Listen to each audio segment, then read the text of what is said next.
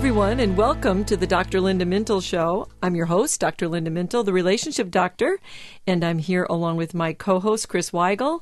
And every weekend, we're here, we're doing life together, and we're so glad you've joined us. Happy weekend, Dr. Linda. And being the weekend, there's a good chance that you might be out with the kids getting into some activities, right? Yeah. I remember when I was a kid, one of the dads had to watch the Little League baseball game from his vehicle on the other side of the fence because he had attacked an umpire. Oh, goodness. So now he has to stay out for the rest of the season. Oh, my goodness. And it made me wonder, he was excited about his kids' activities, and he wanted them to be successful and watch them thrive. And it made me wonder, have you ever wanted to give your children the life you never had? Because maybe this dad wasn't a very good athlete. Well, I've never wanted to be, was it a baseball? Baseball yes. Player. I've never wanted to do that, but I can see where you're going with that, because there are probably a lot of times when some of us have thought that to one degree or another.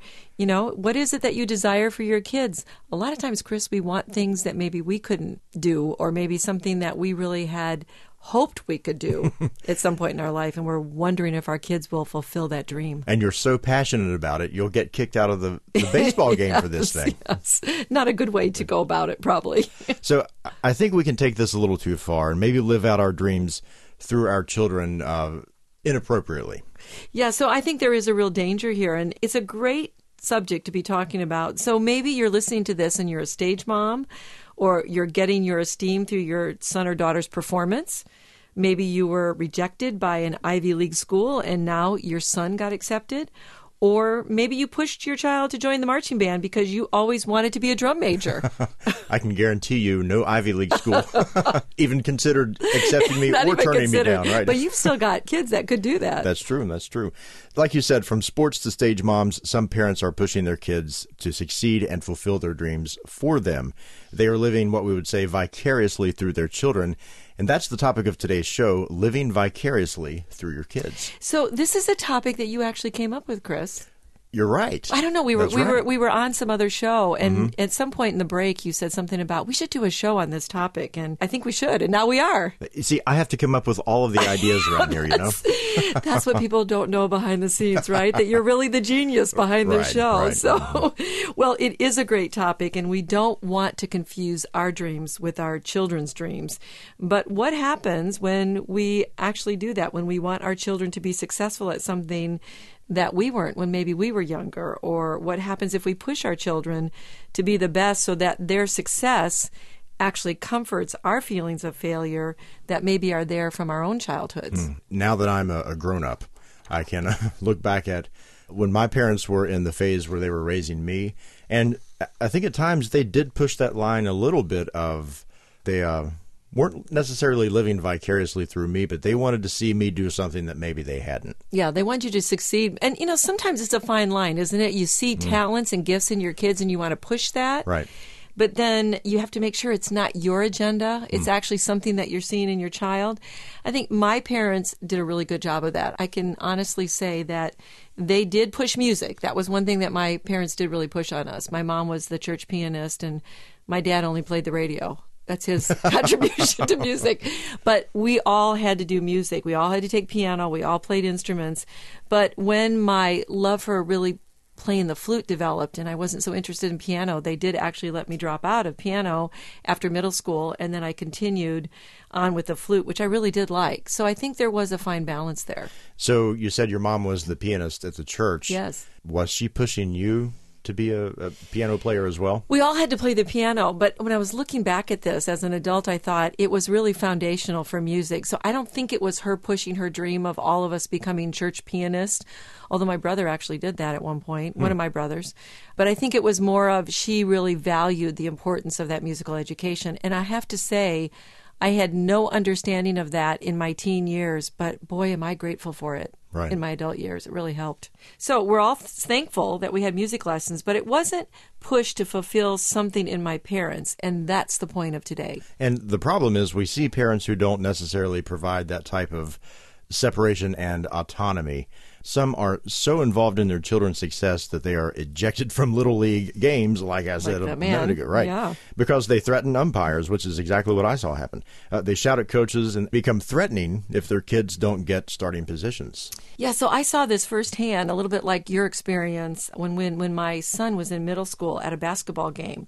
One of the dads who had a player, had a son that was playing in the game, was in the bleachers next to me, and he was coaching his son on the basketball court. From the bleachers. Yeah, so we're probably, I would say we're only about 5 or 6 bleachers in, but still we're not up there with the coaches, right? But despite the fact that the actual coach was handling things, and I thought he was doing a really pretty good job, the dad was constantly coaching his son from the sidelines. Watch the ball. Right. Get into your position. Don't be lazy. Get to the ball. And Chris, it was nonstop.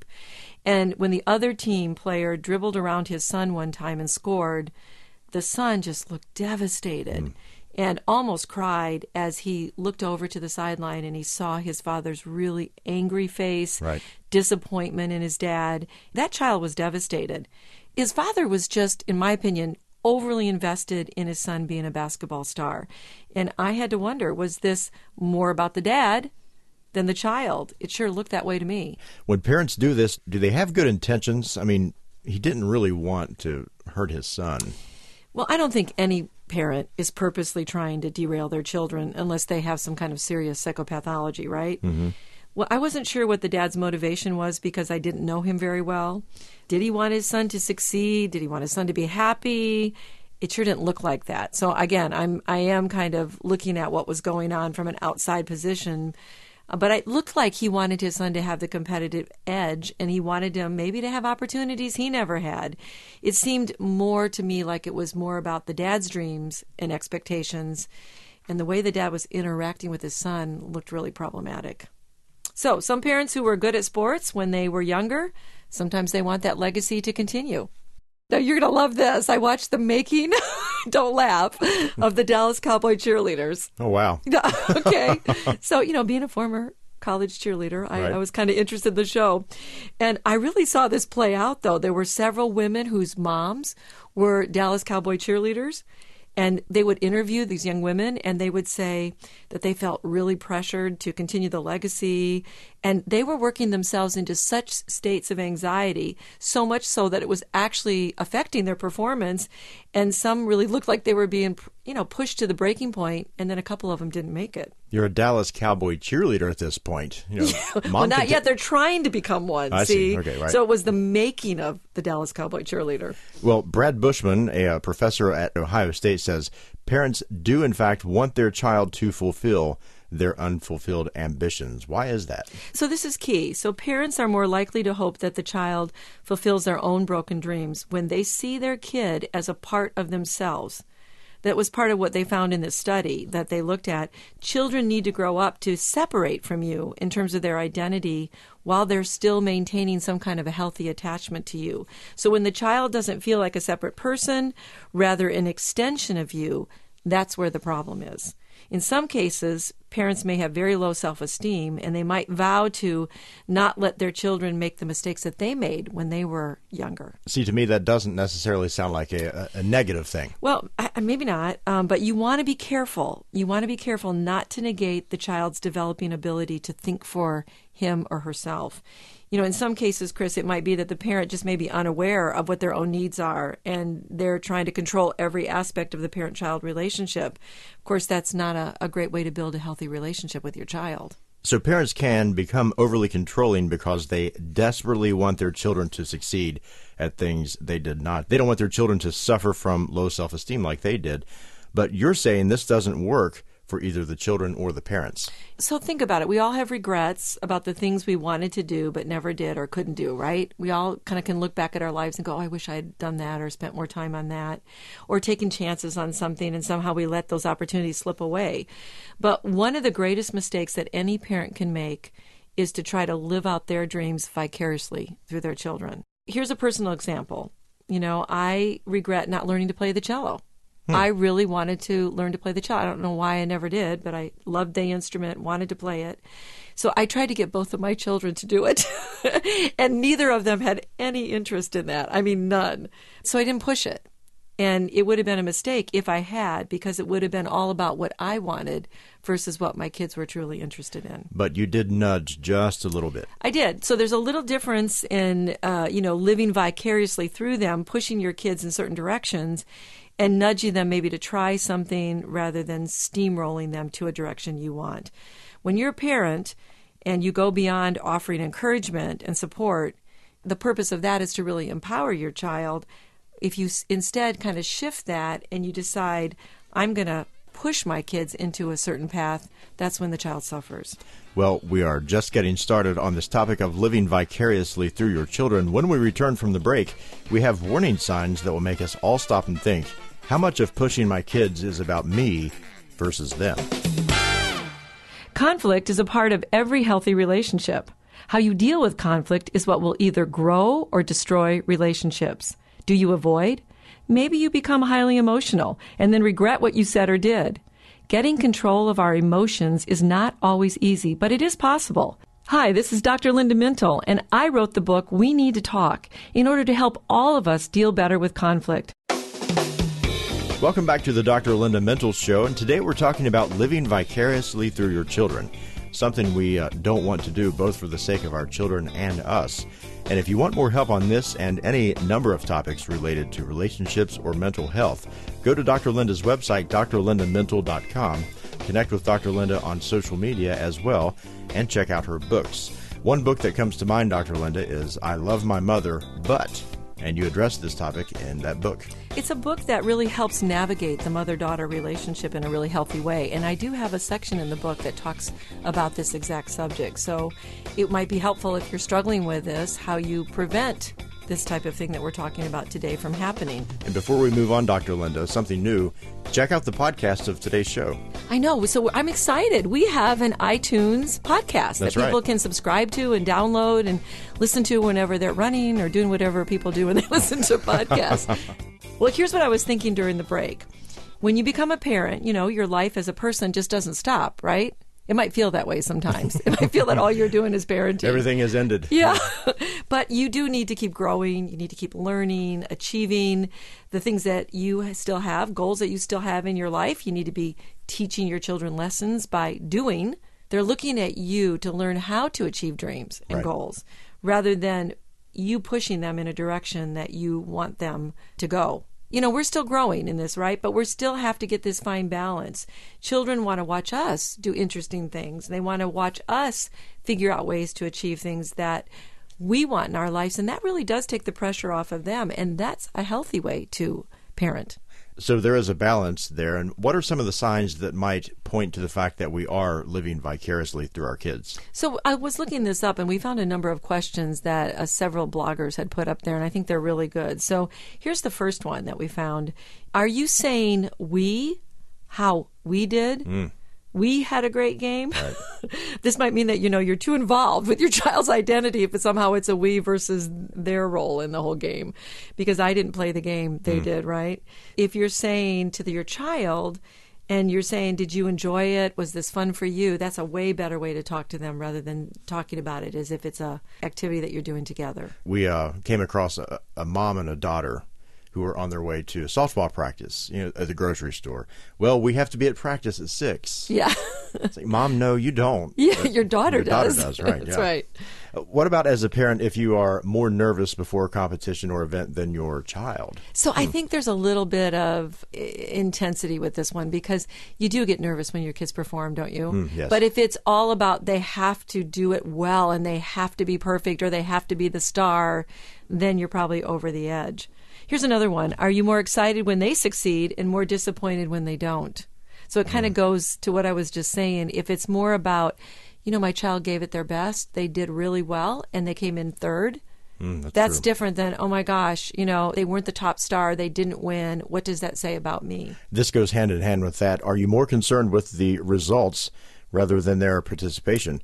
You're more upset about wins, losses, playing time, or the position than your child is. Yeah, that's good. So here's another one. Do results take precedence over fun and lessons learned in the process? So do you completely forget about the fun in this, the team playing in this, the building skills, and it's just all about the results, winning? Right. It's like a parent says, you won the game, but you dropped the ball in the third inning, that type of thing. The yes, but. Here's one. Are you pushing your child harder and harder when they don't really even want to go in that direction? Does your child dread practice? Do they ever talk about the activity or show interest? Yeah, and I've seen a lot of kids like that where they're over at our house with our kids. They're hanging out and they're talking about, I really don't want to go to that practice. I really don't enjoy soccer or whatever it is. I don't want to be in the studio, but my parents are just forcing me to go. I think you need to listen to your kids and see if that's really something they want or it's something you want. And then you need to allow your child to develop at their own pace. So ask yourself, are you pushing too fast or are you allowing them to go at the pace that seems to be okay for them? You mentioned this parent earlier in the show. Are you the parent that screams at your child from the sidelines to run faster, step it up, keep your eye on the ball, that type of thing? Yelling at your child may be a vent for you, but it will most likely sabotage your child's performance. Yeah, and we saw the look on the face of that young man who was disappointing his father, and he knew it. Another one, are you involved in every single thing that your child is involved in? Are you giving them some space to spread their wings and fly a bit? See, I think it's a good idea to drop her off at dance and then go to the grocery store or go find something else to do and let them do their thing for an hour or so and not be so involved. Right. Yeah, I agree. And, I would stay at the dance studio, but I was doing that to just have conversations with the other moms about our lives. So it was more of a social time for us. It wasn't so much about what was going on in the actual dance rooms. Right. Well, when parents push their expectations too hard, there are negative consequences, and that is something that we need to really consider. For starters, it strains the relationship.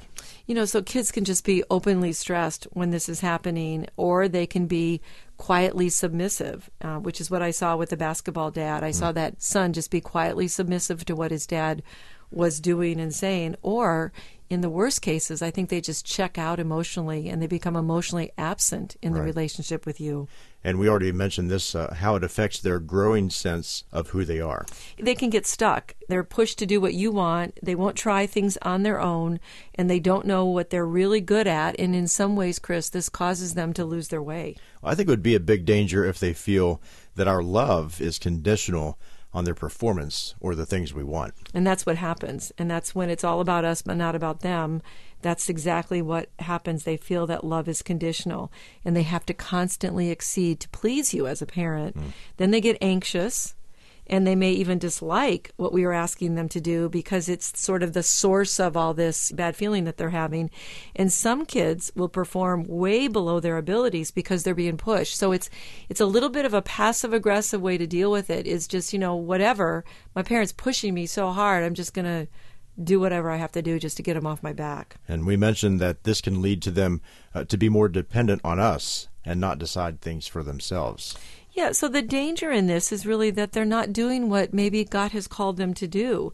And this can damage what we call God esteem, right? And put them at risk for mental health issues. Kids who are really pushed this way often develop a lot of anxiety. They can develop depression. This can be at the root of developing an eating disorder. Some of those symptoms can be masked because you don't really see the connection between the two things. Let me ask you this. I'm going to sort of turn the discussion a different direction. What happens if you begin to get envious of the things that your children are accomplishing or things that you never got to do? I'm sure it happens. It does happen, and sometimes it's based on the fact that you do want your child to have everything that you didn't have.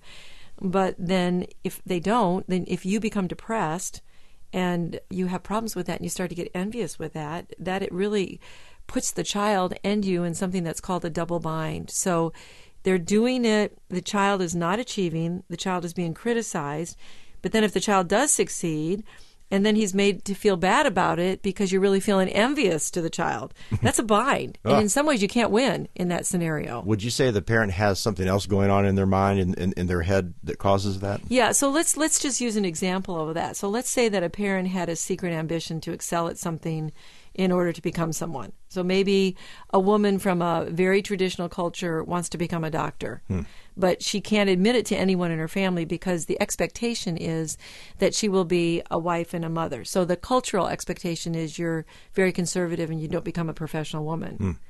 So she may push her son or daughter, in that case, to become the doctor.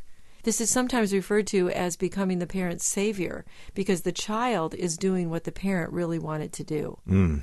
And the mother can also become depressed in that situation because nobody is really doing what they want to do. Nobody's feeling satisfied with it. It's really not right for that person. The child's getting upset. And then sometimes the child can actually sabotage the effort and fail. I've seen this when parents push their kids in college careers that they don't want to go to. The kid starts doing really poorly in college and starts to fail, and they're doing it sort of unconsciously just to get their parents off their back. Well, it sounds like as parents we need to check our hearts and our motives. And we need to take a short break right now, but stay with us as we give ways to prevent living vicariously through your children after the break.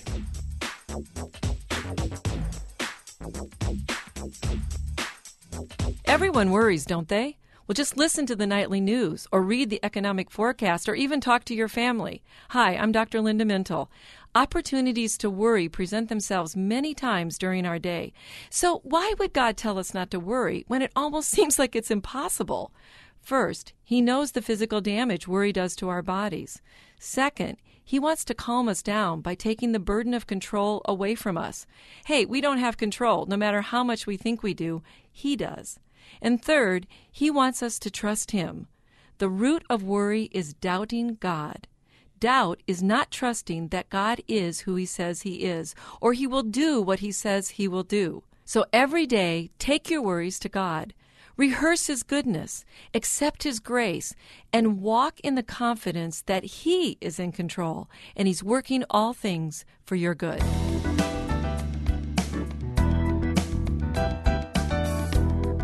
You're listening to the Dr. Linda Mintle Show, and Dr. Linda has written numerous books that you can find on her website and online. Go to drlindamintle.com. One book that we mentioned that addresses this topic is I Love My Mother, But. And also follow her on Twitter at Dr. Linda Mintle, Instagram, and on Facebook. And remember, you can listen to past shows on Dr. Linda's podcast on iTunes. So if you're out for a jog, like you said, right, take us with you. Today's topic is living vicariously through your children, and instead of reliving our glory days through our children, we can find other ways to deal with past regrets or disappointments that don't involve harming our own kids. Let's give some ways to do that. Okay, so the first step would be to really deal with our own emotional wounds or disappointments, right? If we're disappointed in what we chose in life, let's not go through our children. Let's just deal with those disappointments and accept maybe our choices or whatever happened to us, grow from that past, enjoy the present, and make changes in our own life to create a better future and a better now. It sounds to me like that would take care of most of this if we didn't project this onto our own kids. But it's not always easy to deal with your past disappointments. Well, you have to be aware of it first, right? You have to be aware that there's a connection between those two things, and that's one of the reasons why we're talking about this today. Because if you don't deal with your disappointments, how are you going to help your children work through theirs? I mean, think about that. Right. If you're not doing it yourself, it's harder to lead where you haven't been. So by working on yourself, it's really a really good gift that you give to yourself and to your children, Chris. And we want to be proud of our kids, and they want to be proud of us too. But you're saying there's a balance. Both parents and children need to be walking in their own calling. Yeah, so hopefully parents are on this path, and you can really focus on developing your child's unique talents and gifts. And I think if we keep that focus, what you just said, their calling, and you look at your kids and you think, what's going on with them that I can really bring out, I can somehow encourage, I can support, rather than thinking about what are your dreams. Is it as simple as just listening to what they enjoy? Well, that's a big part of it. It really is getting to know your child, right? You have to know your child, but that means you have to pay individual attention to the child.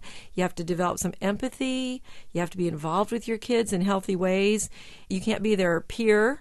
You can't be their trainer. I mean, that rarely works. I guess Serena Williams and Venus, they had their dad. I don't know how that worked in terms of we won't go in there. You can't be a dictator. So I really think you got to get your role correct as the parent. How should we as parents handle it when our children don't enjoy the things that we would like for them to try? It's important not to push. You know, for example, if you really like soccer and your child doesn't enjoy soccer, let him or her try another sport. Suggest a number of things that your child might do. Give them alternatives. I think it's good to make them try things. We did that a lot with our kids. We just said, just try it and see if this is something you would like to do or not. So providing that opportunity and the support, that's really what you want to do. So this means you have to be in tune with your own desires for your kids and, of course, for yourself. so you can tell if you're making your child's life all about you and your ego. Yeah, that really is the message of our show today. The most important thing you can do is to make sure that your child feels love and security for who they are, not for what they do. So that's really the key right there. Let them find the path that God has for them. And that builds confidence. If they're walking in their own unique path, they're going to develop their passions, and it'll build their confidence. You know, our children come into the world, Chris, with their own likes, dislikes, their own type of temperament, and we can certainly influence them by building their confidence and by giving them morals and values and a sense of being loved. But it's really not our job to create a football player or a golf star unless that is their goal and their passion. And if we keep a spiritual perspective on all of this, it helps to correct ourselves when we start trying to push our children in a certain direction. Our spiritual perspective really helps us in all the things that we talk about. And certainly it helps our focus get off ourselves, because God has a lot to say about making things about us and being self-centered rather than doing what God is calling us to do. So your children might be like you in many ways, but they're an individual. They're fearfully and wonderfully made with a unique calling, as we've been saying, and a unique purpose for their life. Our job as parents is to help them discover that calling and support them in the journey. One way to do that is to teach them to listen to the Holy Spirit's lead and direct their lives. God's plans for them are good, better than our ideas of what their lives should look like. Calling is not about work, a specific job, or even the American notion of me. It's about flourishing and becoming who God intends us to be. It's about knowing who we are in Christ and serving others. So in closing, let me simply say, don't allow your own hurts and disappointments from childhood to be grounds to push your children in directions they don't want to go. Turning them into someone they are not will make them more insecure and out of touch with how God made them. Encourage them to be the person God has made them to be, to seek the Lord in all they do and walk in the confidence of the gifts and the talents that God has put inside of them. And while you are doing that, don't lose sight of who you are in Christ either. Well, that's all the time we have for today. Many thanks to our producer, Norm Mintel, our social media directors, Zach and Allison Bolton, our engineer, and my co-host, Chris Weigel, who makes the show a conversation. From all of us here at Faith Radio, we'll talk to you next weekend. In the meantime, remember, we're here, we're doing life together, and it's better when you don't have to do it alone. You and I can make everything a little better. Doing life together.